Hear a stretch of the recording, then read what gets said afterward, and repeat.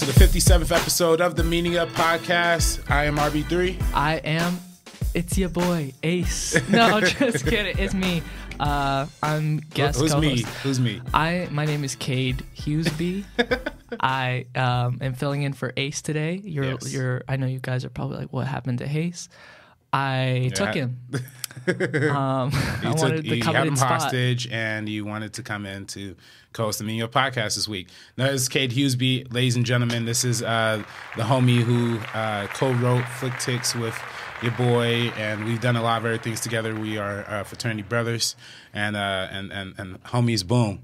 I don't know how that even looks on the split screen. I don't even know if that translates, but let's do it. And we are here to break down the deeper meanings of your favorite film directors. Like you said, Ace is not available. He's really not in the back of your trunk, is he, Cade? Or No, he's actually in the back of his own trunk. He is busy with a move, I believe. Yeah, he's moving. So fortunately, he couldn't make it today. But we're happy to have Cade here in his honor. I really appreciate you letting me come on and talk about this. I know we've been wanting to get me on as a guest. I wanted to meet Ace. I'm a big fan of The Meaning Of, so I wanted to get on here and meet Ace and talk about Judd Apatow. This is great too. That was gonna be my next question. Have you ever watched an episode of The Meaning Of podcast? I watched episode 50 in the audio. Let me just tell you the audio on that that's no bueno. No, I'm kidding. Of course I watched it. I mean, I've watched for like the more popular directors that I know. I mean, you guys have talked about some obscure directors that I have never heard of, but that's just my fault. Man. That's my fault. Nah. That's our fault. That's why nobody watches our show. No. But thanks for coming on, Cade. I know this was a long time in making, as you alluded to. We're covering Judd Apatow today. Your favorite director, if I'm not one of your favorite directors. Yeah, Judd Apatow slowly became my favorite director as I was becoming more leaning towards comedy, making my own stuff. Mm-hmm. And some of my favorite movies include Superbad, Knocked Up, This Is 40, 40-Year-Old Virgin. Yeah. And so I just became an absolute fan of everything he started doing after, I became aware of his work. Mm-hmm. And what's interesting is he's actually from a town in the same kind of general vicinity where I grew up on Long Island, New York.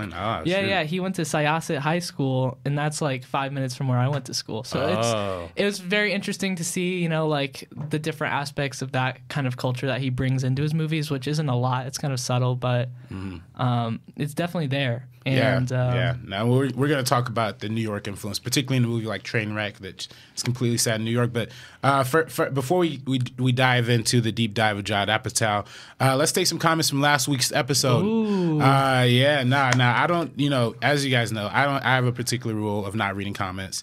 So usually Ace picks these, but I dove into the comments today and I found 3 really great ones that I thought were great. Wait, so what are the rules here? Can I respond to them? Yeah, you can say whatever you want, man.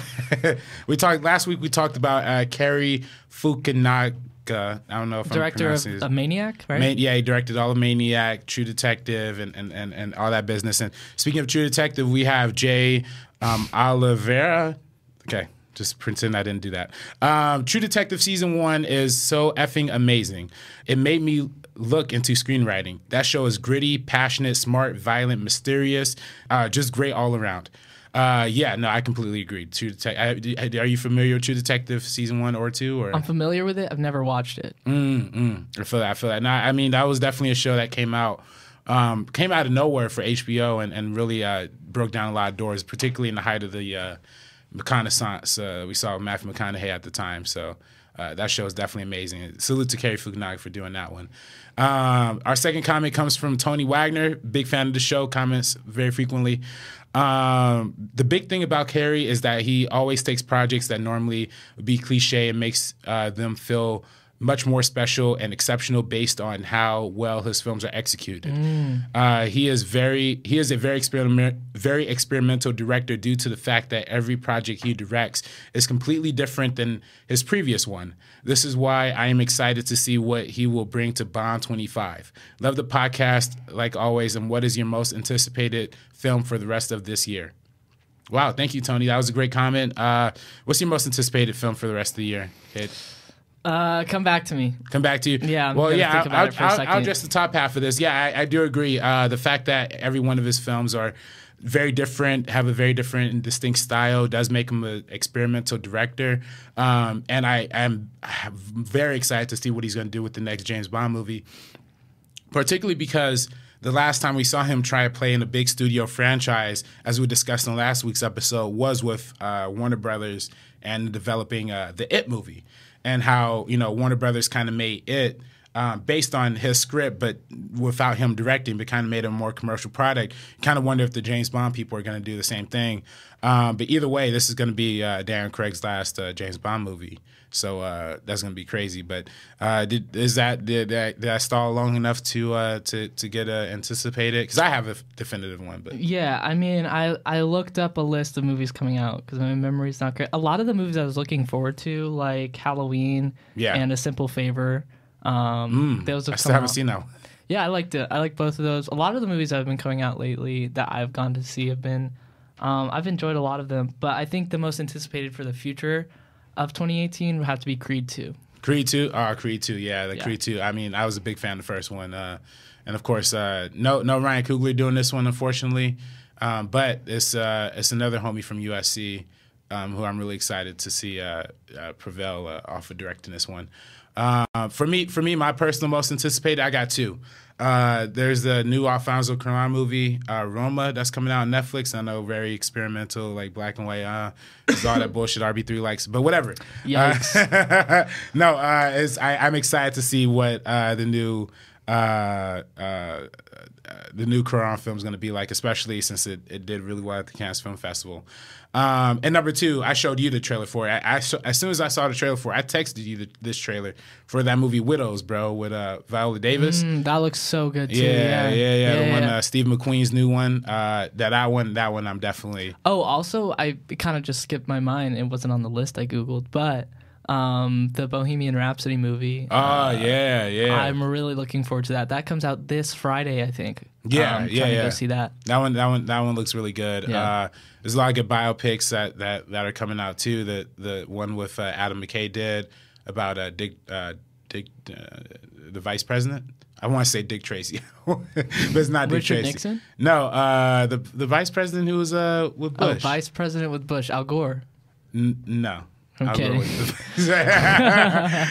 Anyway, Dick Cheney. Dick Cheney. There we go. I said Dick Tracy. Dick Cheney. That's close enough. I always think of Dick. Let's get into the politics. Let's get into it now. I don't want to do that just yet. But let's move on to the next comment here. The next comment comes from Jacka J. Wow, that's a great name. As much as I respect the idea of this show and the plot as content, you guys need to either do more research or watch the filmmakers work, or get someone who has and knows the work. Keep doing what you're doing. Thank you, Jacka. No, I really appreciate this comment because it's something I think me and Ace have been very transparent about. We don't really get to watch every single movie from every single director every week. And I know that's, like that's kind of a problem when we're talking about the work, the meaning of every director, right? But we're trying to, we're trying to incorporate more of the general discussion about the director, more or less. Gotcha. And we hope to capture as much as we can. We're obviously not going to hit every movie.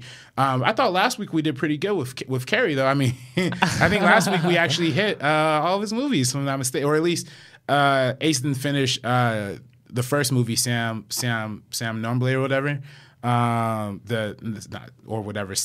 Nomble, which is Cary Fukunaga's first film. He didn't he watched that one halfway through, so we didn't fully finish that one, granted. And I hadn't watched Jane Eyre since high school, granted. But I think we actually had a pretty good discussion about all of his films last week. So I thought last week we did pretty good. The Michael Mann episode we did terrible, and I'll admit that off the top, because that one we only really watched we only really had a great discussion about 4 of his movies when he has an entire body of work. But we're trying here, people. We're trying here. Yeah. But no, thank you for the comment. We really appreciate that, and we appreciate that you are a fan of the show and give us constructive criticism, guys. Please leave comments every week on our YouTube channel, and of course, iTunes listeners. We always love you, always appreciate y'all. Y'all actually do more for us than we can ever say. So Thank y'all for doing that. Next, we're actually gonna talk to Cade a little bit. You know what I mean? Let's get to the research, the content of Cade Hughesby. Yeah, man. It's all a conspiracy. It's all a conspiracy. You think we live in a simulation, right? Give us the breakdown.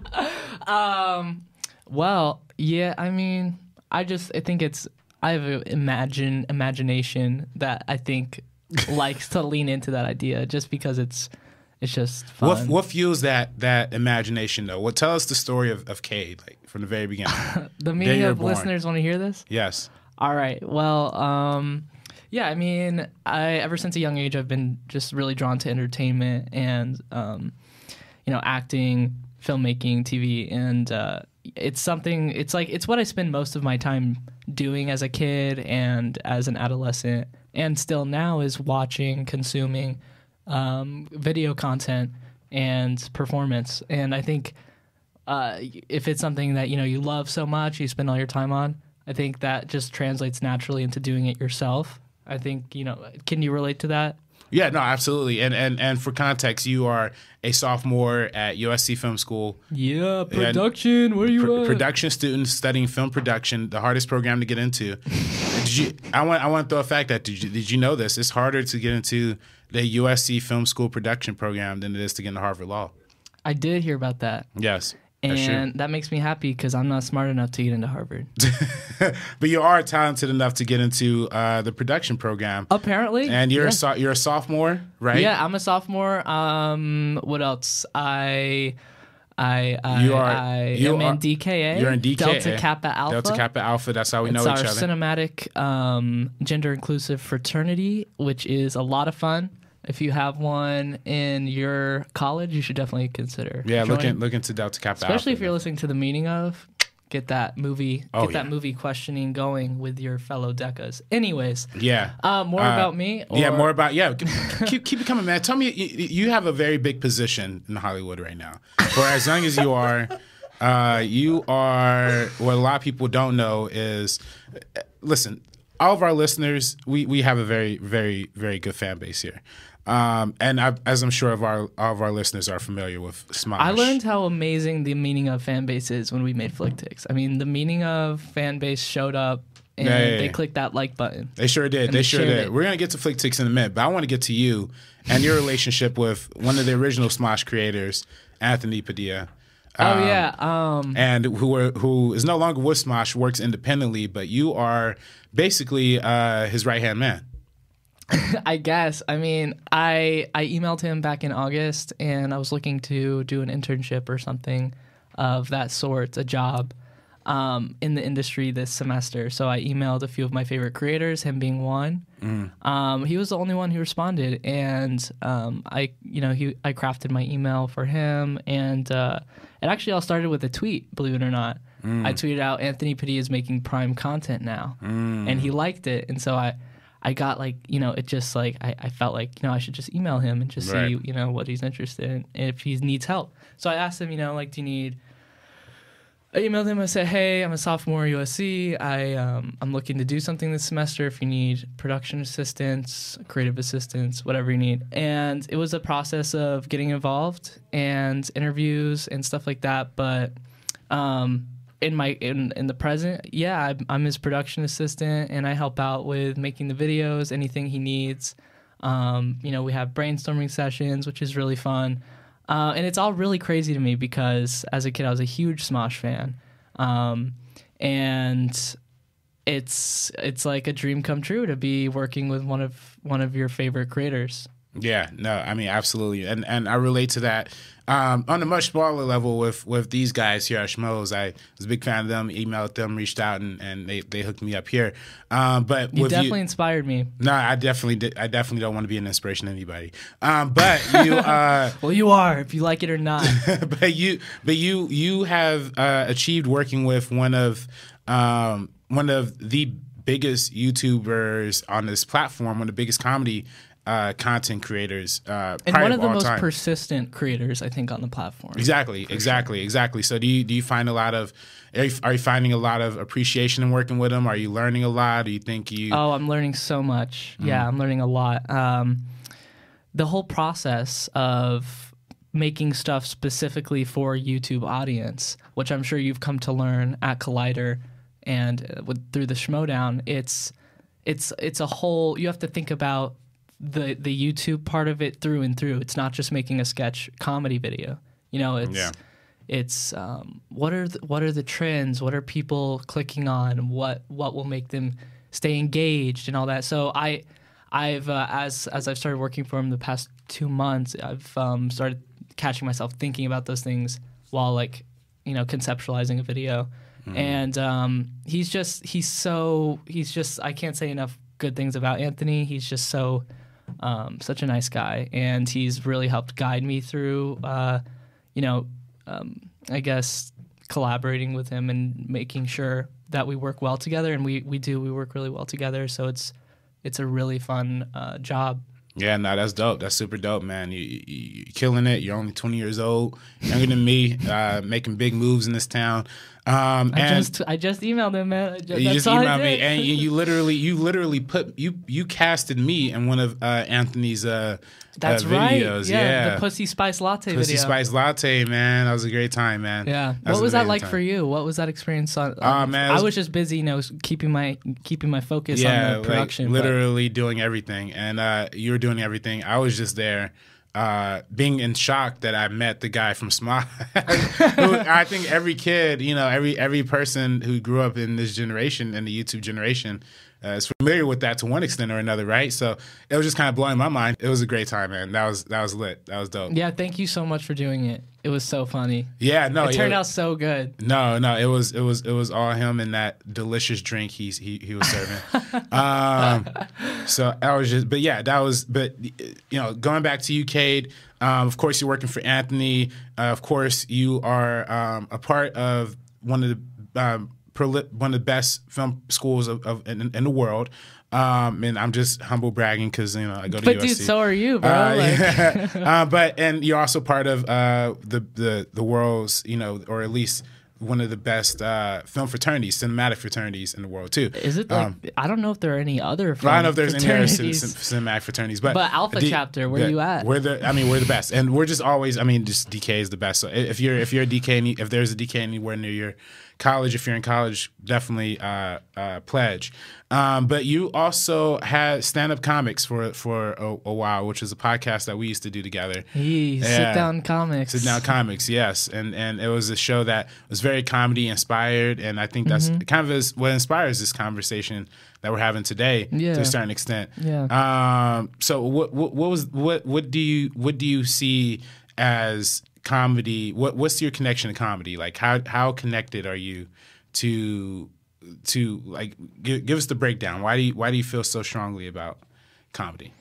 Okay, well, I guess I'll start off as I was saying before, you know, like just entertainment in general. And comedy was just always, you know, my number one. It was just like I don't think, you know, drama, horror, any other genre lives up to what comedy, you know, brings to humanity.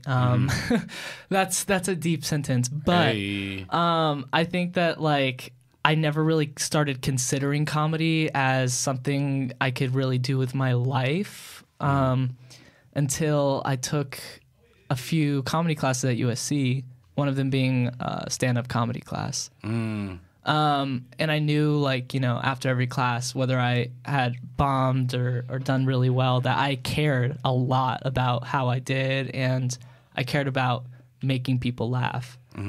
And so that kind of showed me that, that, like, you know, you can do comedy and you can get better at it and you can learn and you can collaborate with people. And, like, in my job now, I laugh. I mean, 90% of my job is like trying not to laugh on set. And like that is so, I just feel so lucky to be in that position because I just love comedy, and it's kind of similar to Judd Apatow, why he loves comedy. It's like a reflection of real life, showing, you know, all of our flaws and the good moments, the bad moments, and keeping a positive spirit throughout it all, because, you know, life in general can just be kind of crappy sometimes, but if you can find a joke, or you can find, you know, an irony or a hypocrisy, or, you know, it's all like it's all like about being, you know, aware of the context and aware of situations and where everybody lies and everything like that. So I think it's like the most intricate genre. And I think it appeals to me the most because it just makes me happy. Yeah. Yeah, no, that's what it's about, man. And being happy is definitely something we want to incorporate into a lot of the sadness that surrounds us in our society. Yikes, yeah. Yeah, but, you know, speaking of bringing joy to some sad situations, let's talk about MoviePass and FlickTix, right? FlickTix. What a great transition. Okay, the meaning of listeners need to understand RB3 is like a podcast genius. No, I'm not, man. Did you hear that transition, guys? Oh, jeez. Okay, sorry, continue. Stop gassing me.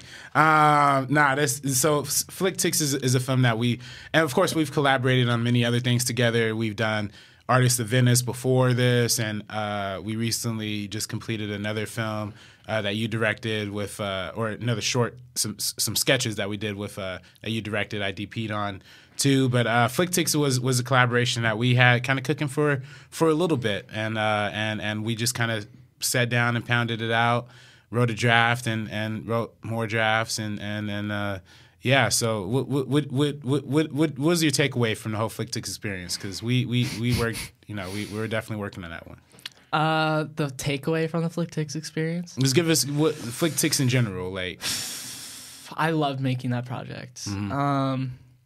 I thought it was really impressive that we were able to do it, you know, with school and balancing everything. Yeah. And I think it's a testament to how well we work together, because even though we had a lot of obstacles in time, you know, we put it off for a little bit. But I think, you know, the fact that we actually ended up doing it and like we were happy with it in the end, it's just like there's no better feeling, you know? Yeah. No, definitely. And you know, you were obviously co-writer, producer, star.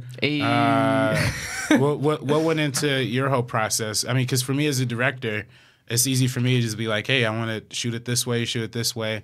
But for you being, you know, playing all those multiple hats, you know, what was, you know, give us something here, you know what I mean? Like, what do you think? Like, what was your experience? I came out of FlickTix realizing a few things about myself as an artist, and that's that just in general, I like acting more than I thought. Okay. I like producing less than I thought. And I had I'd done both a fair amount, but like as I become more professionally driven, it's more about figuring out what makes me the happiest doing. I want to do more acting. I loved writing. I want to do more writing. I learned a lot writing that script because I was kind of like the first comedy script I'd written after my stand-up comedy class. So incorporating like those different aspects into the script was a lot of fun. You know, just joke writing, stuff like that. A lot of like the fake movie titles, like that was so fun. That was great. And it's just cool, and like you're writing about something you know a lot about. You know, like you know a lot about movies. I know less than you know about movies. No, I don't know about that. But we both have pretty extensive knowledge, I think. Yeah, but still, it was just a really fun experience. And then, you know, meeting Ken Napzok and having him star in FlickTix was like unbelievable. He's so nice. He had us on his podcast. That was so much fun. Yeah, Knapsack Files, and on the he had us on the Knapsack Files. Yeah, he had us on Knapsack Files, Life Ranked. So you know, definitely check out that podcast too if you want to hear more about FlickTix. We break it down in depth there. Yeah, we break it down really in depth, and also if you pay for his Patreon, there's more there about USC Film School. Yeah. But I mean, what about you? What was the FlickTix experience like for you as the director? Because this is the meaning of, you know, what's the meaning of Robert's FlickTix? I don't know what the meaning of anything is that I make, but no, honestly, I just I mean, as both a fan of MoviePass, I feel like you can't be a fan of anything without like having some like harsh criticisms towards it. You know what I mean? Totally. Without holding it accountable for things that you love, and I loved the MoviePass idea, and I loved what MoviePass represented. I just kind of wanted to rip on some of the shittier elements that they have, but I think ultimately it came. I mean, I thought it came through with a lot of love towards it. I hope if somebody from MoviePass watches it, hope they're not too pissed at it. because I really think that I tried to give a little sympathy and heart to the to Mr. Knapsack's character. Yeah, he definitely is a sympathizable character. Yeah, he was just trying to do the right thing, man. He was just trying to do the right thing. Yeah. Speaking of doing the right thing, let's move on into Judd Apatow. There you go again with that transition. I love it. That one really didn't make any sense. So I don't. I know, but that's the art of it. That's the art of it. It just still works. Yeah. Just thank you, man. Hey, man, you should come on more often, man. Let me know in the comments. Should I come back on? Let me know in the comments. Let us know how you're doing so far. Follow me on Instagram. Follow you on Instagram at K Hughesby. You can't follow me on Twitter because my Twitter got deleted, but whatever. That's because you forged an identity and you faked your birth certificate. I don't know about all that.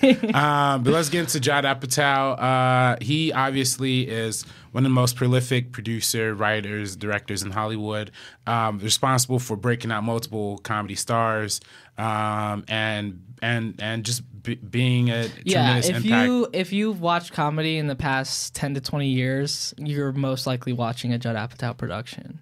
Yeah, or something that kind of takes direct influence from that. And of course, he had a background in stand-up comedy as a youth and all that business. But when you really start diving into his career and his early work with him and Paul Feig, Freaks and Geeks, is one of the earliest things that I definitely recognize off of his filmography. Mm-hmm. Yeah. And that's a show that grew to huge critical acclaim. But he also came off of producing, for Ben Stiller, for the Ben Stiller Show, the Larry Sanders Show, the Cable Guy. So he had an extensive career as a producer before he started making features himself. And a lot of his early career was stand-up focused. He did stand-up from like the age of 17 to 24 or something like that. Right. And that was him, getting his voice, his comedic voice, honing his comedic voice, I feel like. And he would interview a lot of his idols, stand-up comedian idols, through a school like radio show. He would go travel to like their homes. And he actually like wrote a book called, I forget what it's called, but he wrote a book and he published like all those interviews from back when he was a kid. Oh, really? Wow. That's amazing. No, I mean, he definitely, finding your voice in stand-up is something that's, obviously a lot of people find who they are through their artwork and through what they do, their expression. But stand-up in particular is something that is very vulnerable. You're putting yourself out there to the world. So I think his transition as a film director is interesting, especially like the kind of movies that he ultimately ends up making. Because I feel like a lot of his movies are about vulnerability, are about opening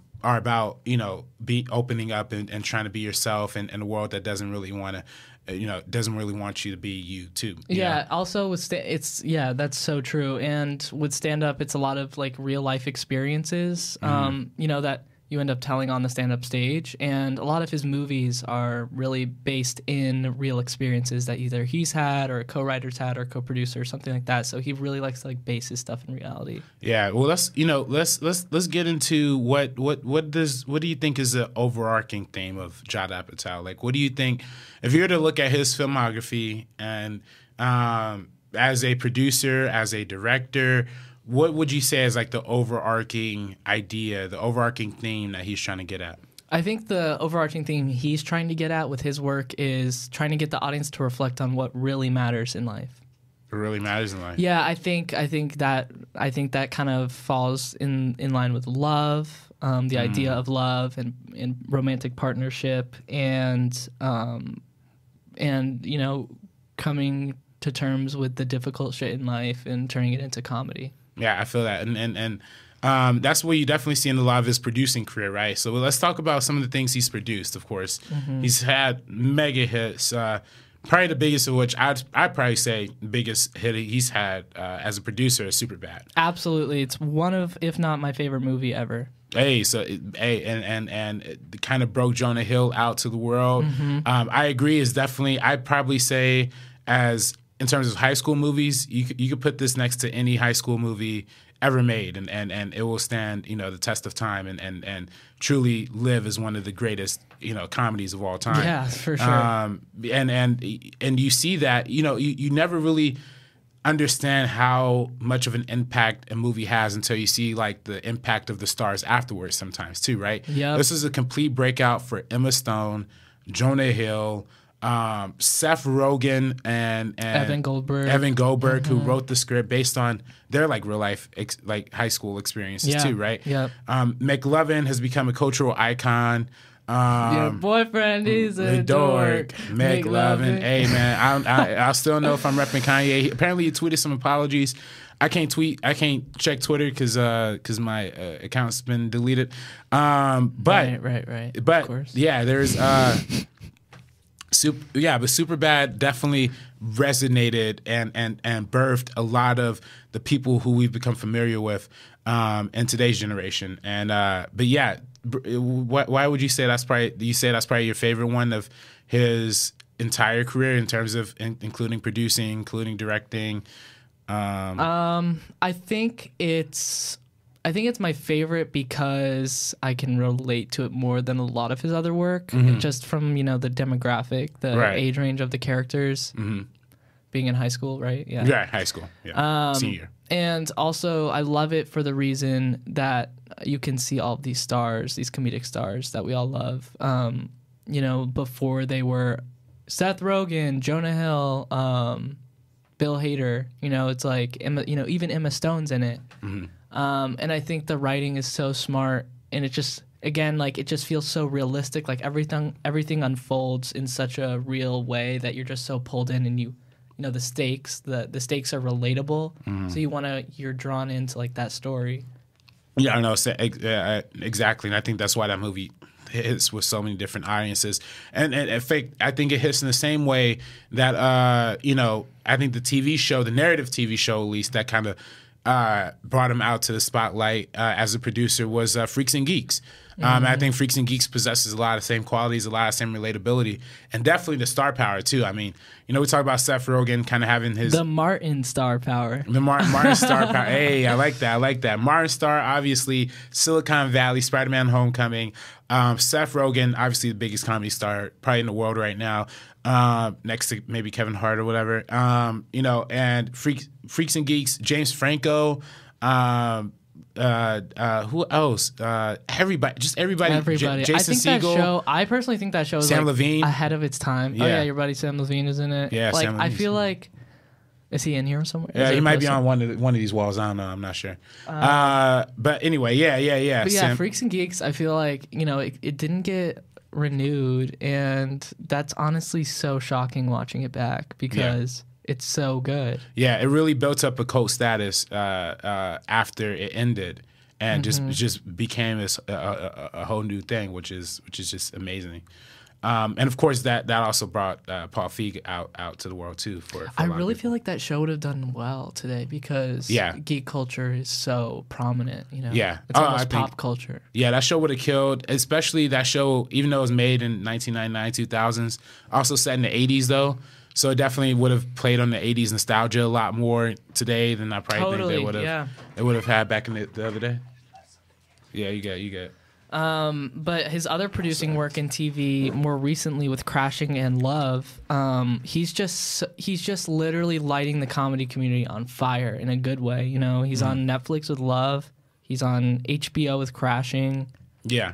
He's everywhere. He's doing more stand up now. He's doing a lot of charity shows. Yeah, and of course we can't forget to mention his work as a producer on Anchorman as well. And Bridesmaids. Yeah. I mean, all of these are like some of my favorite movies. Too. Undeclared, which is like the unofficial sequel to Freaks and Geeks, but yeah, they all do great. But let's really hop into his career as a director, because I feel like when we dissect what he's trying to say thematically, we really should look into what he has dedicated his focus towards the most, which I think is his directing career. And yeah, I think what's interesting about Judd's career is that he's really able to like kind of cultivate his own director, resume, as you will. But like, it just seems like he's really good at figuring out which projects he should produce, which ones he should direct, which ones, you know, he should get more involved in or less involved in.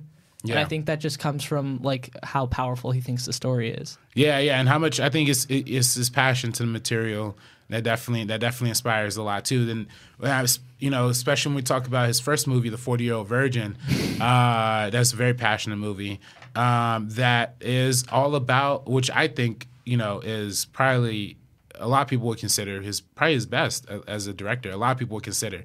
I don't personally think, we'll get to what I think is my favorite Judd Apatow film later, but this movie is obviously the one that put him on the map. Steve Carell, again, not a big star before this movie, blew up after this. Isn't that crazy? Everybody who kind of walks in his path like just ends up becoming a huge star. Yeah, no, it's insane. And yeah, this movie deals with Andy, who is played by Steve Carell, a man who's 40 years old and has not lost his virginity, but he meets Kathleen Keener, and she rocks his world a little bit.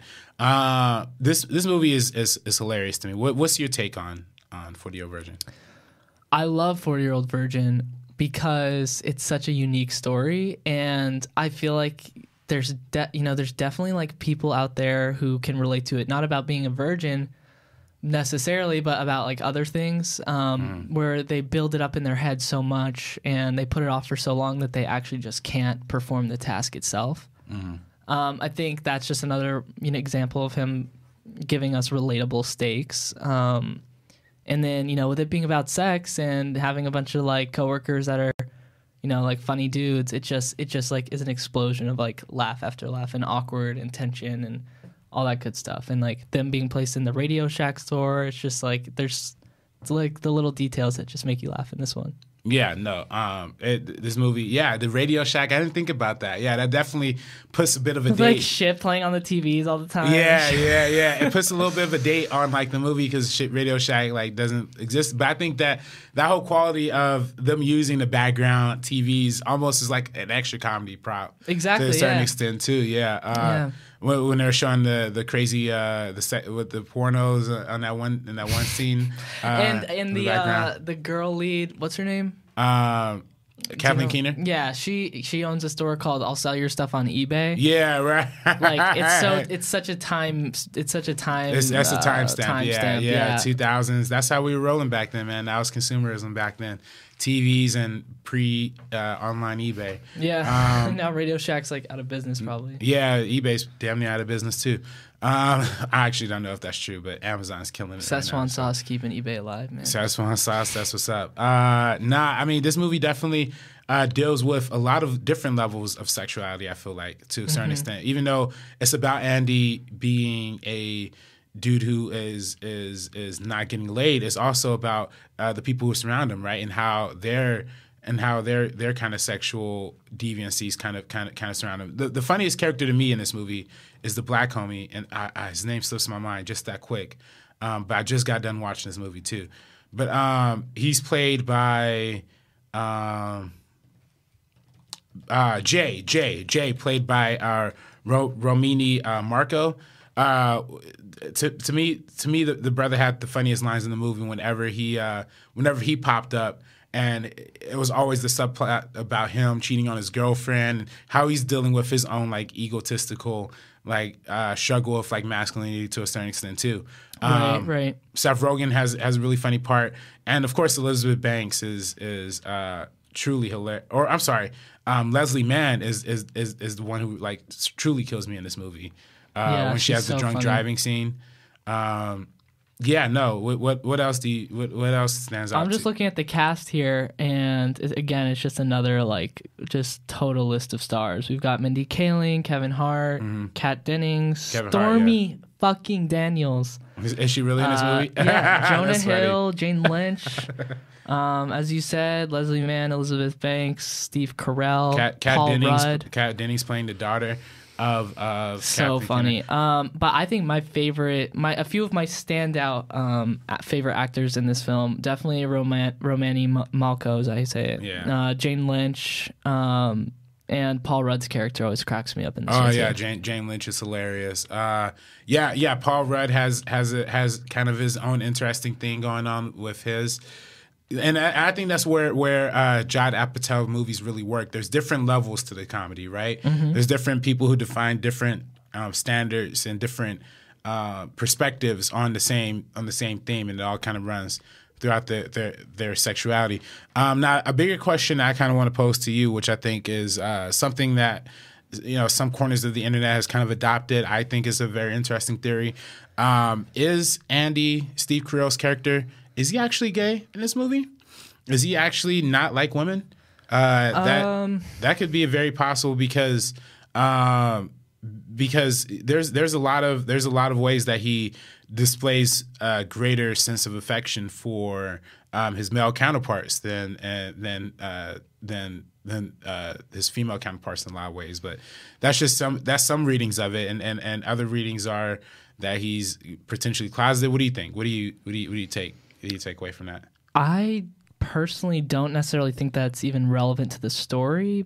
However, I think that's really interesting because it could kind of help explain the parts of this movie the parts of this guy's story that we don't see. The more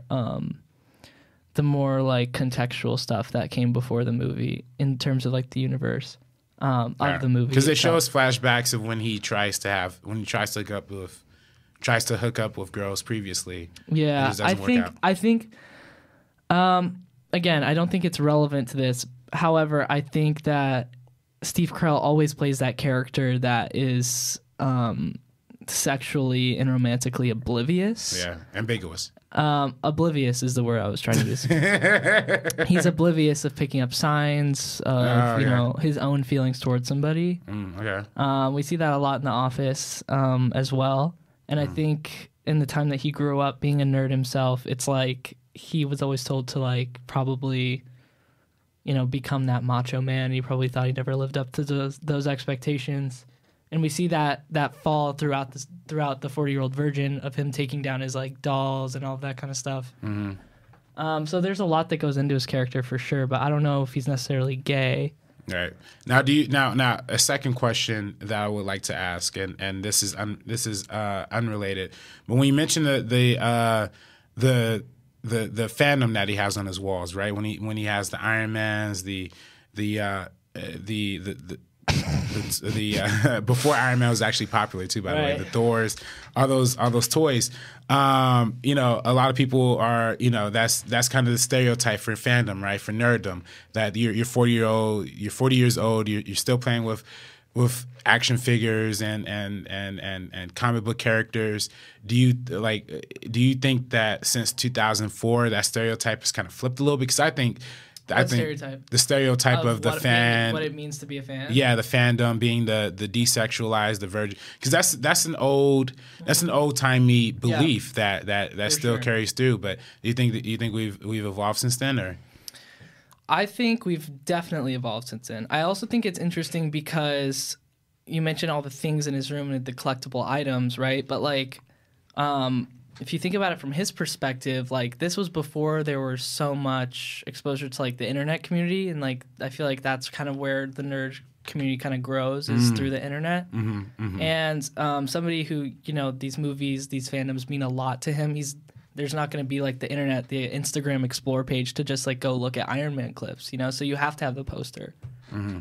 I think it also shows that he's like he is a guy who cares about things that don't matter, and that's kind of where his flaw is. Mm-hmm. He finds like the meaning in like the toys more than he does. The toys, the posters, the ideas, what his friends think about. That's what I was going to say. That's what I was going to say next. But I think we've evolved, yeah. But I mean, that's what I was going to say. Do you I think the biggest part of it is he uses the toys and he uses all those things as kind of a mask for his inadequacies and proving to his friends of his manlyhood or whatever. He like you said, he's kind of putting on his mask for his buddies and he's not satisfied with like his relationship with. I mean, that's why, you know, that's also partially why the whole "is Andy gay" question comes up, is because they literally have that whole conversation. Oh, you're gay if you do this. You're gay if you do that. But he's so worried about his perception of the way that his friends think about him that he doesn't focus on getting actually laid. So, yeah. I mean, any thoughts or? I think the whole like gay thing is also a timestamp for this movie. Yeah. I think this was, definitely, yeah. Yeah, I think it's a time when the word gay was used, you know, just as an insult. As an insult, as like sort of a slur. A demasculinizing word. But wait, what was your question again? Was it? Or do you just think that I was just further elaborating on him being so concerned with what his friends think that you know that impression of him of his own image might be, you know. Well, I think somebody who's 40 years old and is still a virgin, they have such a negative image of themselves, and that translates into low self-confidence, which then, you know, if you think, you know, 100% I'm going to get rejected, then you never put yourself out there. Right. And, you know, that's what he does. And what Judd Apatow likes to do is really have a flawed character, a flawed protagonist, so that by the end they learn something about themselves and the world around them, yada, yada. Right. But I think that this character is extremely flawed. And I think from the outside looking in, you know, as a stranger, it's really easy to see that. But I think in this universe where, you know, this character exists, maybe he's not able to see that so clearly. Yeah, right. Now, you know, you mentioned flawed characters, which Judd Apatow's great at, particularly with Andy. I think it successfully shows in his next film, Knocked Up, which stars Seth Rogen, Katherine Heigl. We laugh every time we say her name now, but what happened with her? Didn't she like cuss somebody out or burn a bridge or something? Yeah, she burned a lot of bridges, and you know, particularly in working in this movie, she has some not too positive words to say about the process of this movie and how her character was represented in this movie. What do you mean? Well, you know, her character is kind of presented as a very stuck-up, kind of tight-ass, you know. Okay, woman. wait, can I get into that really quick? Yeah, sure. Go. Let's grab it. So I think that, you know, bouncing off the flawed character thing, the main character in this, played by Seth Rogen, he is extremely flawed. Yeah. And that's where a lot of the comedy comes from. You know, he's making his job is literally coding a website where you can see celebrities' boobs. So, like, there's flaws there. And I think Katherine Heigl's difficulty with her character might come from the thing that Judd Apatow likes to do the most. Controversial. I think what he likes to do the most is put a flawed character up against a really strong character who's really sure of themselves. And that's what we see in Katherine Heigl's case. But again, she's flawed too in that she thinks life should be this perfect thing wrapped up in a bow. And then, you know, she gets shocked when she's pregnant with this this guy's baby. Seemingly loser guy. Bias. Yeah, isn't she like a reporter at E or something? Yeah. Those scenes are so funny. I think that's also such a time. I love how he puts these little timestamps in there because E is so irrelevant, I feel like, nowadays. It kind of is. All they do is regurgitate social media posts. Hey, well, I actually don't watch E, so I don't know what they're actually doing. If you're looking for some movie news, people watch Collider Movie Talk every Monday through Thursday from 4 to 5. Yep. Anyway, that's what I watch. Yeah, do you watch Movie Talk? Yeah. Really? Yeah, dude. Okay. Yeah, dude. I believe you. I watched the meaning of all of it. Really? What was our last episode? The Maniac episode, or see, I knew this again. Anyway. All right. So, Knocked Up is actually one of my favorite. Actually, no, Knocked Up is my favorite romantic comedy of all time. This movie, I for some reason, I don't know why, I don't know how. I'd never even think of conceiving a child or any of that nature. I have no relationship to this story at all, but for some reason, this movie just always touches me in a certain type of way that is unusual for most romantic comedies too. And I think it really does play on, you're right, the flawed character, the severely flawed Ben Stone, who don't get it twisted, like he's a dumbass. Yeah, he's a fucking moron. Like he sits at home, smokes weed, tries to program a computer, but he shows he has potential, and he shows that he's ready to take care of this baby that he has always wanted to. He's wanted to take care of, and of course, and that he doesn't want to take care of, but he wants to get involved in that life. And this is a particularly big issue in America in 2007. I mean, mid 2000s, the whole pregnancy wave was off the charts. What do you mean the pregnancy wave? Just people getting pregnant, like especially a lot. It was a lot. Was that because the iPhone came out? Or? No, not just because the iPhone came out, but the times are changing where. I think in the mid 2000s in particularly with like underage pregnancies, I think was on the tip of the tongue for a lot of people. Yeah, I guess they were like glorified through like Teen Mom and like 18 and Pregnant. Yeah, and then I mean that was just what people cared about. And Juno was also one of the biggest comedy hits that came out during this time period. And yeah, I mean that was just what was on the minds of people during that time. But this movie, fuck, Obama's president. Let's get fucking pregnant, bro. Everything's gonna be okay. Year before Obama was president. This is when Bush was president. So, shit. I don't know. I don't know what that says, but yeah, no. This I fuck, we're screwed. Let's get pregnant. For some reason, cinema and television and the culture in general was just fascinated with pregnancy. So this movie kind of came out during that time. But I think this movie is hilarious. And I think this movie's representation of a guy who is a stoner. He's a stoner, no doubt about it. But who is functional enough to manage some responsibility. What's really interesting to me is like how Judd will like glorify the stoner, but then also make the stoner also when it show him in a negative light. Yeah. It's like.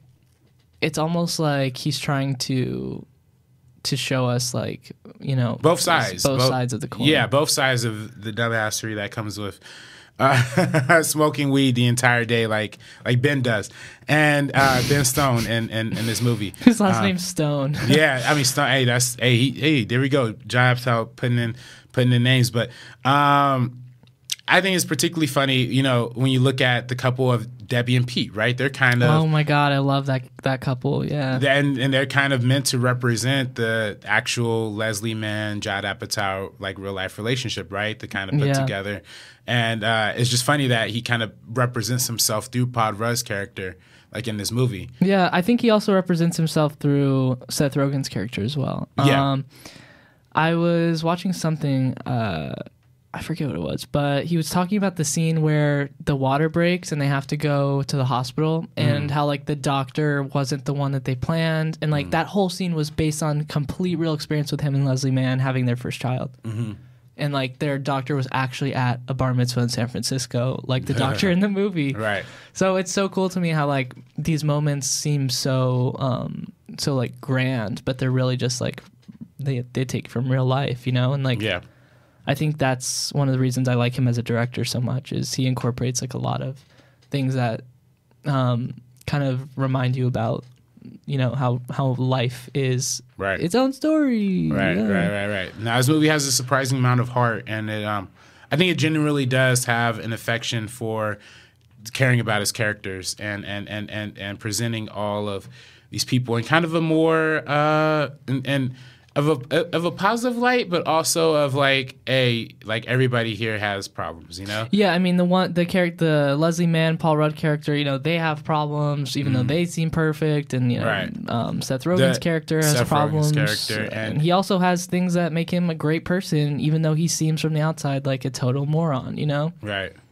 He's a nice guy. Yeah, total nice guy, but you even see through like his friends, like through Martin Starr and Martin, who's played by Martin. I actually really love that. Like Jason Segel plays Jason, Jay Baruchel plays Jay, Jonah Hill plays Jonah, Martin Starr plays Martin. Me too. I think that's hilarious. But then I think it's even funnier when you look at like how that side of the spectrum is how like opposite, how polar opposite their lives are, but they each kind of have like their crew of misfit dumbasses. You know what I mean? Allison has Debbie and Pete, but Seth Rogen has Jonah and Jay and all those guys, and it's just funny how that whole world. Yeah, it's like the friends kind of set the bar for what their characters expect out of like relationships and the people they get along with, and then they're so different that when they come together, it's funny. Also, I wanted to mention before we move on to the next movie that Knocked Up established kind of his very own cinematic universe in his own filmography. Yeah, well, I mean, that's what I was gonna jump right into. When with Debbie and Pete, how they kind of got their own spinoff movie based on Knocked Up with This Is 40, right? Yeah, and I don't think it's a decision that necessarily needed to be made, but I think it's really cool that he did make it because it kind of ties his movies together in a way that shows that, like, oh, these are, really realistic kind of snippets of life, and here's what these characters end up doing and going through. Right. And, like, even though you weren't the main... Even though there wasn't like something crazy happening to them at that point during Knocked Up, but like, hey, there's still like something's gonna happen to them at some point. They were still bickering back and forth and Knocked Up. I mean, shit, literally Paul Rudd's character Pete was like sneaking out of his house to play fantasy baseball and seeing Spider-Man 3 by himself. I also think it's really funny that Spider-Man 3 was like the hype movie of 2007. Yeah, I love how he put it in his movie. It's like he loves to just like pull from real life. Yeah, nah, and even with that interview with James Franco in this movie is hilarious. But with This Is 40, it kind of highlights the difficulties of aging, right, as a married couple, right? Yeah. And especially with being parents at that age too. What's your takeaway from This Is 40? This Is 40 really taught me to look at my relationship with my own parents from their perspective and kind of realize that they are people too. They have flaws, they're older and they show you life. But they're also on their own journeys. That's just one thing I got from it. But I think what I really like about this movie outside of its plot is that he incorporated his wife and his two daughters, Leslie Mann and Maude Apatow and Iris Apatow. And they were also Knocked Up. They were also in Knocked Up, and like you get to see them age. And I think it's cool that he incorporates like their real personalities and like an exaggerated form and a fabricated form to an extent, but like it makes you wonder how much of Paul Rudd's character is like Judd. Well, that's what I was gonna be my very next question. How do you see the line between actually literally portraying your entire family on screen as your personal representation and it being like just a fictional movie, Where's the line? Yeah, where's the line? Like, do you think this is because I mean, when your wife and child are in this movie, but Paul Rudd is as Pete is the substitute. Is Pete really Judd Apatow, or is that who he is as a character, just straight up, or? I think you do get to know Judd through his character, but I don't think they're exact replicas of him. Just like how Leslie Mann isn't playing Leslie Mann, right, and how the two daughters are kind of exaggerated too. But I think again, I think he really takes on the philosophy that in order to write about life and stories, you have to go out and like live your life and live your story. And I think he brings those back to the script, and he makes sure to hit all of like a plot point that makes sense and like elevate the story and the 3-act structure, whatever he likes to do. But I don't think they're replicas, but I think you can get to know a lot about Judd through his work, and I think that's one of the reasons I like him so much as a director, is because it's harder to separate the art from the artist in his case. Yeah. No, and he makes himself very transparent, I think, as a director too. Which is very valuable, and I think one of his most transparent movies is where really get an idea of who Judd Apatow is as a person and his position in life and his kind of ideology on life to a certain extent is in his 2009 film Funny People, Funny People is a movie starring Adam Sandler, Seth Rogen, of course, again, and it's about an aging stand-up comedian who's dying and must cope with the idea of dying in and of himself. How deeply rooted in sadness stand-up comedy truly is, and only to have that sadness kind of exemplified in death, but also having to crawl yourself back out of that and readjust back to real life after surviving a disease like he survived. But what's your takeaway on Funny People? Do you enjoy this movie? This is one of, I'd say it's probably Judd Apatow's most divisive film that he's made. But where do you land on it? Do you really enjoy this one, or? Yeah, I really, really do enjoy this one. I can't say that I enjoy it more than perhaps Knocked Up or Superbad, some of his producing work. But I do really like it. It's hard for me to kind of rank his movies because I feel like they all just reach me really well. But Funny People for me, I think it kind of again shows a character that's vulnerable, especially one that doesn't like to be vulnerable. Adam Sandler's character is very, very confident, and he's a hilarious guy. And I think a lot of Judd Apatow's career is about honoring comedy itself, and I think that this movie really does that. No, I definitely think so too. And particularly speaking from the comedy perspective, this is another perspective that Judd Apatow has had previously as a director too, is his background in stand-up. So incorporating that into this movie, I think also heightens the kind of self-reflectiveness that he's trying to put on here. Yeah, what did you think about it?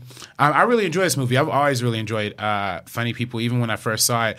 Now I know the biggest problem with people's perception of this movie comes in the fact of the marketing. I think the marketing really didn't do a good job of really portraying the movie for what it was. I could see that. Yeah, the trailers really spoiled the entire movie, and they kind of sold it as like kind of this upbeat comedy where I really do think it's a dark comedy. I'd almost put this as a fucking drama, man. Like I think this is like a hardcore. Well, actually, that's another thing is Judd Apatow really likes to think of his comedies as dramas because what he does is has a drama at the central of the plot, and then from there, he adds like the little details, little lines here and there to make you laugh. I think that's why his movies are so strong. It's because there's such like that sharp like style. Yeah. No, this movie has a real emotion. It's like a fine aged cheddar cheese. Fine aged cheddar cheese. Exactly. Now with this movie though, kind of dividing a lot of Judd Apatow fans. I kind of want to address some of the criticisms that we usually see in Judd Apatow movies, right? Like this movie in particular is pretty long. This movie is well over 2 hours. And that's something that Judd Apatow has gone throughout his entire career as a director, is that his movies are just too long. I mean, 40-Year-Old Virgin is relatively short, but Knocked Up is 2 hours and 9 minutes. This is 40 is 2 hours and 10 minutes. Funny People, I'm not sure exactly like the runtime of this one, but that also has a pretty long runtime. Do you think that, particularly with comedy too, with comedy, the expectation with comedy is get in and get out, but with Judd Apatow movies, usually range over 2 hours long. Do you think that's something that is a warranted criticism, or that's a fair evaluation, or? I think it is a fair evaluation because I think he has a problem killing his darlings, or that's a saying or whatever. Right. And I think Funny People is one movie where that really stands out. But at the same time, like, I think his characters are so strong and the stakes are so relatable and important that I think that, like, I personally am willing to stick around for the whole thing. And I care about his characters a lot. He does a good job of making his audience care. So I think, like, if you're an invested audience member, it's maybe not that big of a deal. But for you personally, do you find it annoying? No, I don't find it. I don't find it annoying in this movie in particular. I actually think again, I think this movie is really more of a drama, like a real hard hitting drama. Yeah. And I think this movie does have problems. I think the third act does kind of fall apart to a certain extent. Like, but that has nothing to do with the length. I don't think the length is a problem in this movie, nor in Knocked Up. For me, This Is 40 is way too long. Yeah. That one. That one's way too long. Yeah, that one is definitely like, oh god, like come on, let's pick this up. And then Trainwreck I thought was a little bit on the longer side too, but that's not for nothing for giving 2 hours of quality comedy entertainment. I mean that's hard for anybody. Making a 2-hour movie is hard for anybody to do, let alone making a 2-hour comedy that's digestible. Yeah, it's interesting because like when I watch a lot of this, I watch like almost every show he produces, and it seems like there's not so much a cliffhanger, but it's almost like, wait, I didn't get to like see where that finished before the episode is done, you know? So I think his influence kind of works really well in the TV space. In the movie space, maybe not so much if it's not like an epic, like Star Trek or whatever. That's right. 3 hours or whatever. But like last Star Wars is like 2 hours and 30 minutes. Yeah, I think that like when people go in to see a Judd Apatow movie, they're kind of expecting, like you said, fast paced, witty stuff like that. But it's not really his thing, and I think that's why he has such a strong niche in like the Hollywood community, because he's like so respected for like creating these really big scope stories. Right, but within those big scope stories, he also incorporates a lot of improv comedy too. That he allows his actors to just kind of riff to a certain extent. Yeah. I don't know how much of that was present in Funny People, but that's definitely a style that was huge in 40-Year-Old Virgin and Knocked Up and a lot of his movies. Some people would actually argue that that's what's probably killing the modern like comedy movies today, right? Like the improv? Yeah, like, to a certain extent, because really, outside of the Judd Apatow movies that are doing it, a lot of people aren't really vibing with the big studio comedies and the kind of a lot of people would contribute the seemingly laziness of like the just throwing a camera and letting the improv roll. A lot of people are contributing that to Judd Apatow's influence. What would you say? What would you say to that? Well, I would say to that is. Shoot, I literally just forgot. Oh, okay, here it is. I just remembered. Okay. What I would say to that is I think that specific issue is about predictability within a story. And I think for me and maybe a lot of audience members who don't know specifically that this is what's happening to them is they're kind of seeing a story unfold that they've seen before. And they think, oh, this is so predictable. I mean, that's a problem that I have a lot with like these big studio comedies. Right. And I think a lot of Judd's movies aren't so predictable, and I think when you have a plot that is strong and keeps the audience engaged with strong characters, that improv really can't do anything but bolster the comedy, especially when you have such great stars who really know their craft and like love comedy just like Judd. I think that improv can like only help, like in Bridesmaids, when he produced Bridesmaids. I think a lot of the comedy in there was improv, and I think it really helped because Kristen Wiig and Maya Rudolph and like all of those actresses were so strong, and like they knew their characters so well that they knew what would propel the plot forward while also making you laugh. Yeah, no, absolutely, and I think that's why. I think that's what the improv makes his style distinctive and unique. But I mean, it also can contribute to the long pace of his movies, because sometimes those scenes just keep going and going, man. Sometimes they just keep going and going. It's like, this is the end. Like, where's the end? Yeah, hey, I love This Is the End though. And actually, my favorite standout scene in this movie is, of course, the scene with Eminem.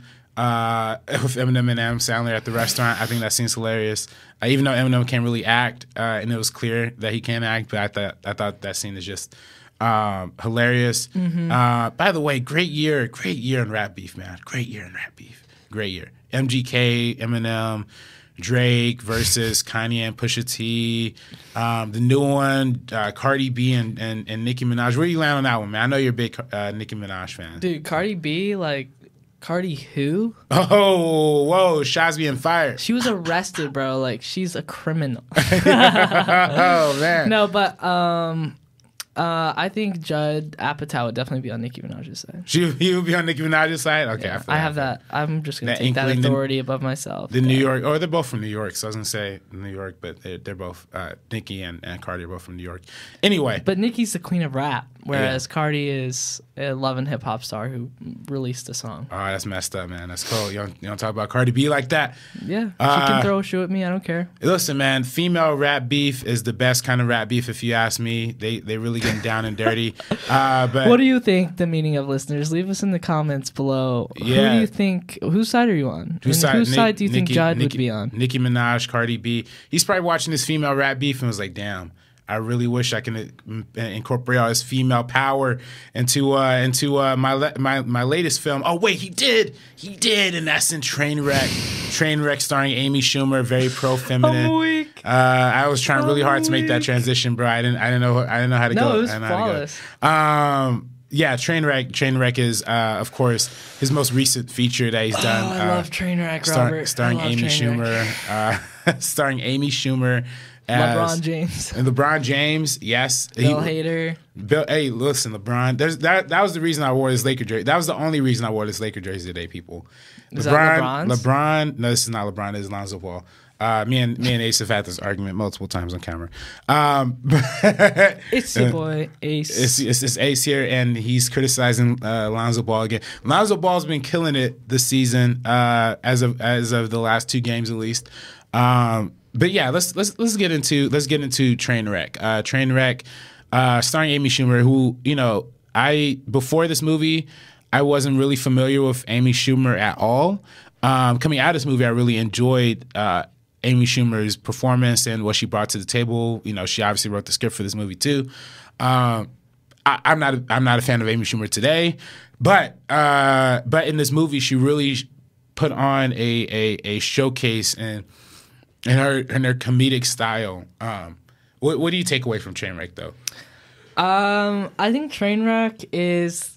I think it's evidence of like Judd Apatow's progression as a director. I think he took a lot more risks in this movie in terms of like comedy setups and payoffs and stuff like that, with like the LeBron James character and like Amy Schumer's character as a whole.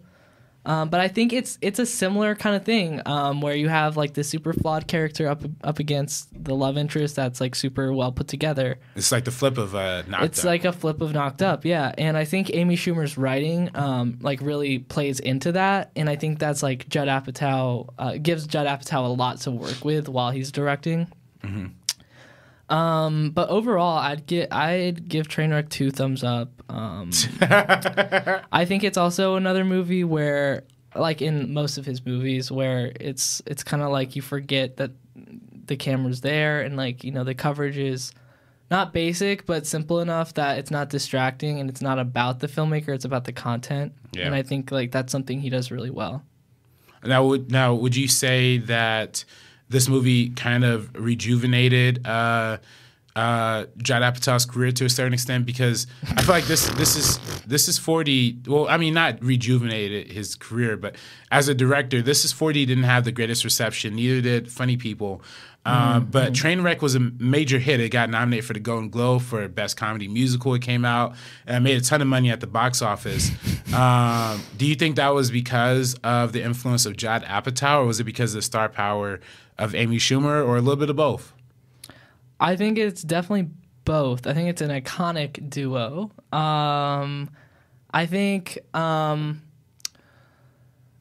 that this was like a time in his life where he was like you said, not about like rejuvenating his career, etc. I think like he was really comfortable in the producing position, and I think like he probably wanted to get back to his roots a little bit with like stand-up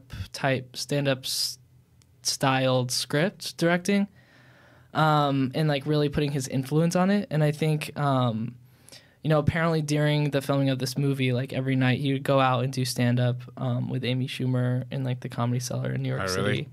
Interesting. So I think this movie has a lot of like that energy to it, where it's like super fast paced and like just really trying to make you laugh, and I think it succeeds. What about you? I think it succeeds for the most part. I think this movie is really good. To me, this movie is really long, and I think that there's definitely moments of like extended like jokes that I'm like, all right, this could be trimmed down a little bit. Yeah, true. Particularly in the what was that one party they went to? Like it was like a baby shower or something. They went to one. Like I think it was a baby shower or something, but there was a scene where they're all talking about some bullshit, and then it cut to like Bill Hader's character, and he's talking to the guys about some bullshit, and to me it was like, all right, like it's 2 hours and 5 minutes long, like hey, right. let's push that a little bit. But beyond that, I really enjoy this movie. It's tough. It's a little tough for me, Kate. I'm not gonna lie, because I really don't like Amy Schumer. And I really don't like Lena Dunham, Lena Dunham's not involved in this movie, but she is involved in Girls, which is the big Judd Apatow produced show that was like on during that time. Yeah. And they both present feminism in a very empowering way, but I also think it presents it in a very. I also think it presents feminism in a very privileged way to a certain extent too, and it's not like necessarily a knock towards the movie in particular. I think it's just more towards my negative attitude towards Amy Schumer and Lena Dunham, even though Lena Dunham has nothing to do. It's mostly with Girls that I don't really fuck with. The show Girls. I've never actually. That's like the only Judd Apatow production I've never watched is Girls. Yeah, I don't know why. I watched the first 2 seasons. First 2 seasons are interesting. Adam Driver in that show is crazy good. But I just never jived behind this. There's kind of like this aura of like for lack of a better term, white feminism that's kind of throughout these movies that don't really represent any struggle or any kind of actual problem of that women face to a certain extent. I mean, not actual problem in the sense of like there's no problems being addressed. This movie's obviously about like sexuality, about femininity, about the expectations of men and women, and especially with misogyny and all that stuff, and monogamy. I think that's also a big theme of this movie that doesn't go. John monogamy. Cena's character hits on that, I think, a lot. Yeah, and where he wants a monogamous relationship where she doesn't. And I think those are great issues, important issues to address. Also, sisterhood is another one that's also big in this movie with Brie Larson's character as well. Wait, so what specific issues do you have with this movie? Well, besides the moments that I talked about before, the improv, I feel like is too much. But it's not necessarily a particular problem with the movie. I just think it doesn't really represent. You have a problem getting over the Amy Schumer hurdle? Amy Schumer, and I think also it doesn't really portray.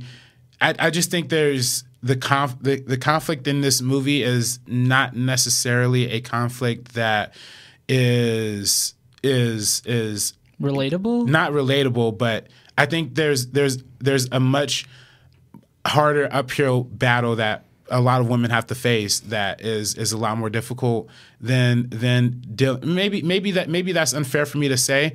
Maybe I shouldn't speak in that sense, but I also just think I think you're right about that. I think there's a lot of I mean, they obviously show a little bit of her work life and the relationship with Tilda Swinton in this movie. I think I think a lot of what you're talking about is true. I just think I think it's raunchy to be raunchy, and I think there's a lot more of a content.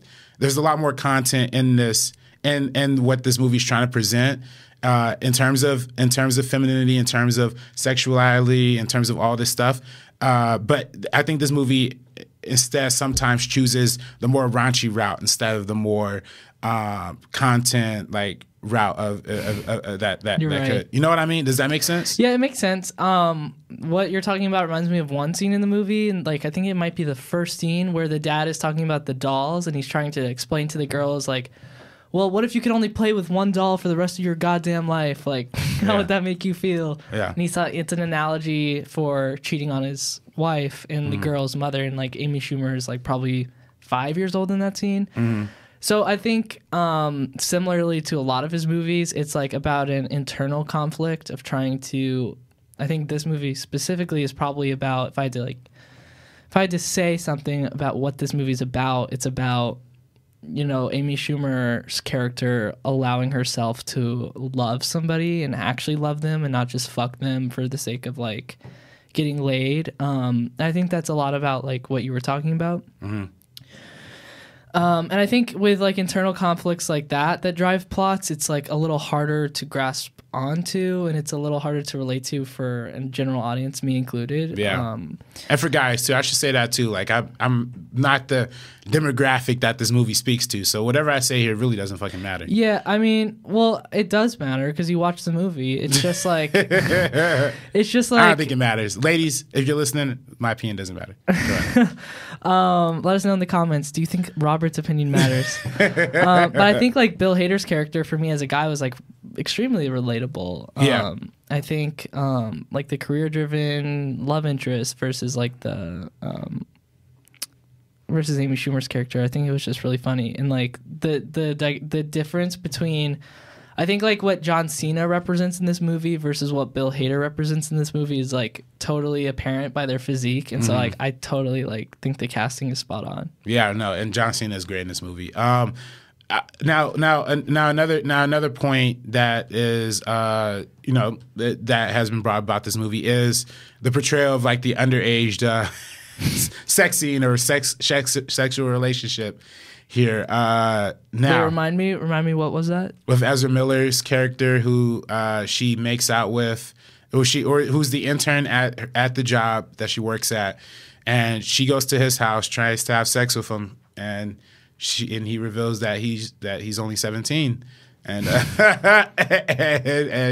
yeah, you know his name I'm talking about, right? I think so. Yeah. Yeah. I haven't seen the movie in a while, but. Okay. But I think I know exactly what you're talking about. Yeah, and his mom busts in, and then he tries to do coke on her, and yeah. What about it? I just think it's interesting. I just think it's interesting that this movie goes as far as portraying that kind of that kind of thing, especially in today's era, especially in today's with sexual assault being a big thing and harassment and all that. This movie portrays it in somewhat of a comedic way, but do you think this joke would still stand up and if it came out like in this very moment? Yeah, I think so. You think so? But what if it was flipped? What do you think if it was a man who is trying to hook up with the intern at his job? Well, it's not this. I don't think it's the same necessarily in terms of this movie specifically. I think Amy Schumer. Okay. The thing with like the gender flip for that is, it's never okay. It's never okay to, think that somebody under the age of 18 is consenting, or I guess in the state of California, 16. I'm not sure. I don't know what the laws in New York are. But I think what this scene represents is that they want you to think about that, and they want you to realize that this character has hit rock bottom, and like she doesn't know what love is anymore, and so she's just grasping at straws, and this is like rock bottom for her character. Yeah. If I'm remembering correctly. Yeah, no, I agree. I think that's where. I think like in the context of the movie, I think it works pretty well. Yeah, no, because it's so fucked up. Yeah, no, and I think that's exactly what Amy Schumer and Judd Apatow are trying to go for in that. So yeah, Yeah, no, there was but yeah, no. But Tilda Swinton's character cracks me up in this movie. She's amazing. Oh my god, she reminds me a lot of Meryl Streep and The Devil Wears Prada to a certain extent. Yeah, just that like mean boss lady. You know what she reminds me of? I don't know if you watched like The Office season like 8 or 9. Have you seen? But like Nellie Bertram, for anybody who knows Nellie Bertram, like she reminds me of that character, which is one of my favorite characters on The Office, even though she's like hated by a lot of the fans. Yeah. But again, like the star-studded cast, we've got Bill Hader, Pete Davidson, early Mike role. Birbiglia, a lot of SNL stars, a lot of SNL stars in this movie. Brie Larson, dude. Brie Larson, our new Captain Marvel. Randall Park, Daniel Radcliffe, Ezra Miller, our Flash. And Nikki Glaser, LeBron James. Whoa. Marissa Tomei is also another one. Yeah, no, they have. This movie doesn't spare any expenses in terms of having a ensemble cast that really reflects what the movie is, I guess, trying to say and trying to go for. Every character kind of represents their own kind of misrepresentation of love too. Yeah, totally. Her father is a prime example of somebody who is a complete fuck up in his romantic lifestyle, and same thing with I mean, I think with all the characters just kind of deal with that dichotomy with, and I think that's what makes it really enjoyable. Yeah, I think because it's Amy Schumer's script, like it's a little bit more edgy and a little bit more exaggerated than the stuff Judd usually works with, like more real life based stories. Mm-hmm. But I think what Judd brings to this is bringing it back down to earth a little bit, and I think like you see how exaggerated it is through LeBron James' character. Yeah, when he's playing himself, but he's really not playing himself. Yeah. He's playing the image that everybody expects him to be. Yeah. LeBron. But I think like Judd's directing really helped this movie become the success it was. Yeah, no, absolutely, and I mean, I think that's apparent in looking at the rest of Amy Schumer's filmography after this. But not to shit on Amy Schumer. Amy Schumer, much respect for stealing jokes. So no, I'm not trying to hate. Besides that, like I generally like her stuff. Really? I think it's funny. I think it's like edgy enough that it just like is different than a lot of stuff that people play safe. But yeah, I'm not a fan of just the whole like edgy to be edgy thing. Yeah. To me, it's. Yeah. To me, I've always felt like this movie and her entire stand-up career in general just has this like very like there's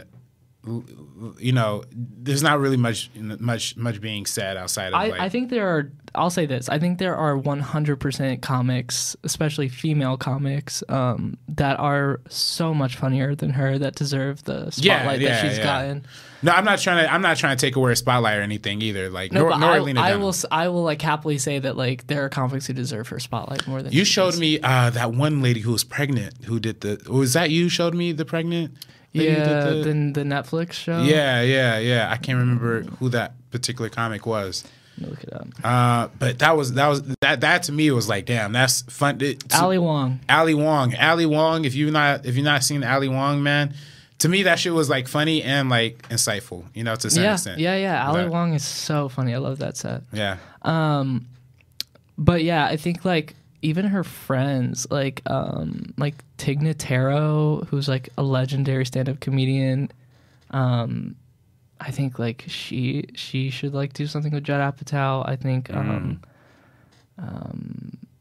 a lot of Chelsea Handler stuff I really like too. Chelsea Handler, yeah. Chelsea Handler definitely. But I feel like Amy Schumer like hit this point. I think like her career trajectory like perfectly matched with like the I guess like thoughts of society at the time or whatever. I don't know. I feel like she just like I feel like she does empower women in a good way, and I think that a lot of female comedy fans like really fuck with it. Yeah, no, I mean definitely. I mean, no, she like her stuff. She has a massive fan base. All the Amy Schumer fans are probably gonna yell at me, whatever. I don't give a fuck. But hey, I like her too, guys. So don't yell at me. Yeah, no, Kay's a big fan, and a big fan of this movie too, which I'm a big fan of too. I feel like I went a little negative on this, but I genuinely do really enjoy every Judd Apatow movie. I feel like it was the best like female-based comedy movie since Bridesmaids. But it definitely did not meet Bridesmaids Bridesmaids. Yeah, well, shit. There's not a lot of female comedies in between. Oh, Ghostbusters. Did Ghostbusters come out that year? I don't know. I never saw it. I never saw Ghostbusters. I like Ghostbusters. I really like Ghostbusters. I think that was 2016 though. But anyway, are your thoughts on Trainwreck? Trainwreck, yeah, I mean, the only other thing I can think to add is, like, I like how it's based in New York. Right. A lot of his stuff give me a New Yorker experience, man. Like, a lot of his stuff is based in California. Yeah. But I feel like because Amy Schumer, like, wrote the script, it was pretty fitting. I like it. Yeah. Like it? Yeah. Yeah, nah. New York definitely has an aesthetic. He pays homage to, Manhattan, the movie, the Woody Allen movie. Woody Allen's like, we can't really talk about it. But there's that. I don't love Woody Allen. You don't love Woody Allen? Yeah, no. Despite the guy himself being a monster, I don't love his movies. You don't love his movies? Oh, really? Damn. Okay, interesting. Yeah. We gotta talk about that one day. Have me on. Yeah, when we do, I don't think we're doing any meaning of Woody Allen episodes. Why not? I can't rock with a dude dating his daughter. But there's so much to talk about. There is a lot to talk about. His movies actually have a fair amount of whatever to say. Whatever. I'm not trying to really discuss Woody Allen all that much. Okay, let's move on. But this movie does pay homage to Manhattan, right? Like in that one scene where, so it pays homage to a lot of New York type filmmaking, and definitely pays respects to what came before. So yeah, I love it. Yeah, no, dope. Any last word on Judd Apatow in general? Yeah, I think everyone should pay attention to things that he'll start to, like his future projects, stuff that he's gonna release. I would say give everything he releases a chance, a shot. Whether it's a TV show or a movie, I think you'll be pleasantly surprised and moved by the end of it, and also have a great time and laugh. Yeah, no. What does he have? Does he have anything interesting coming up that you are aware of? Or? Well, for example, like he just released the Zen Diaries of Gary Shandling, the documentary about the late comedian Gary Shandling, who just passed away. Oh, interesting. Some of you might know him from Gary Shandling. From Iron Man 2, where he was the guy who put the pins on Stark, and he said, "You're a prick" or something. Right. But outside of Iron Man 2, I mean, he was in the Larry Sanders Show and all of that. But he was really close to Judd Apatow. He was like an inspiration for him, and he actually like ended up getting to work for him. That's what's up, man. And with him, and they became close. So the Zen Diaries of Gary Shandling is like a really successful documentary. Yeah. Crashing, he's directed a few episodes of Crashing, which is an HBO original starring Pete Holmes. It's about a stand-up comic living in New York City, struggling to become a stand-up comic. It's kind of, again, like Judd Apatow bringing the real-life, experience to the screen. Love on Netflix is also a really good one. He works with his daughter Iris a little bit more in that one too. Definitely suggest Love. Crashing, I would suggest Love over Crashing. They're both on HBO though. Love is on Netflix. Okay. It's a Netflix original. And these are things he produced, and he directed a few episodes of each of them. But let's hear your some more thoughts from you while I look through this to see if there's anything. Well, I'm pretty much. For me, Judd Apatow just has a great repertoire as a comedy director. Definitely has one of the biggest influences over probably one of the biggest influences in modern comedy history. And yeah, I think without Judd Apatow, we wouldn't have half of the kind of comedy stylistic kind of movies that we would have today. And also salute to him for pushing some great films like The Big Sick out to the world. To me, The Big Sick is one of the best recent films ever made. And of course, we didn't even talk about like movies like Begin Again 2, which is another great movie that he produced. And Bridesmaids. Get Him to the Greek is actually one of my favorite comedies of all time. Pineapple Express, of course. Pineapple Express, these. We could do a Seth Rogen. And by the way, and I know people are still yelling at the comments. We didn't address Anchorman. Anchorman, a lot has been said about Anchorman. We're going to cover Anchorman once we do the Adam McKay episode, I'm announcing that me and Ace are going to be back to do an Adam McKay episode soon. We're going to go into depth on the Anchorman franchise on that. So, but yeah, that's last thoughts on Judd. I'd say, he's doing a lot of political activism. And I think that kind of reflects like back on his philosophy about art and life and how they kind of like work off each other. Yeah. I think it's cool that he's like coming into that position, and he feels like he has enough influence. Do you think that's going to ever seek into any of his movies, or? Yeah, I think definitely. I think just knowing him, he'll definitely incorporate the whole Trump era into something he does soon. Because I know that he is a Democrat. Yeah. No, he's very blue, which is a good side of history, my man. Absolutely. Yeah. Anything else on Judd? Let me think. Or we could just end the show. That also works too. Oh yeah, let's just end the show then. Unless you. Oh well, okay. I'll say one last thing. Yes. Did you know that he has there's a Superbad poster on the 3rd floor of USC Cinematic Arts School? Yes, yeah. And he signed it, and it said, "Don't drop out like I did," and then he signed it. That's nice. I think that's an interesting sentiment. Yeah, that's right. USC alumni Judd Apatow, of course. He's kind of the pioneer behind the USC comedy program. Yep. Too. Yep. Yeah. There's big stuff. You're minoring in comedy, if I'm not mistaken, right? Yeah. That's my minor. Major is production. Yeah, it's great. Look at that. We're talking to the next. Apatow right here, ladies and gentlemen. The meaning of Judd Apatow, featuring the next Judd Apatow, Cade Huseby. Ladies and gentlemen, let's give a round of applause to Cade. Thank you for joining us. I'm going to add that in the post. Don't worry. Thank you. Yeah. Thank you, everybody. Thank you.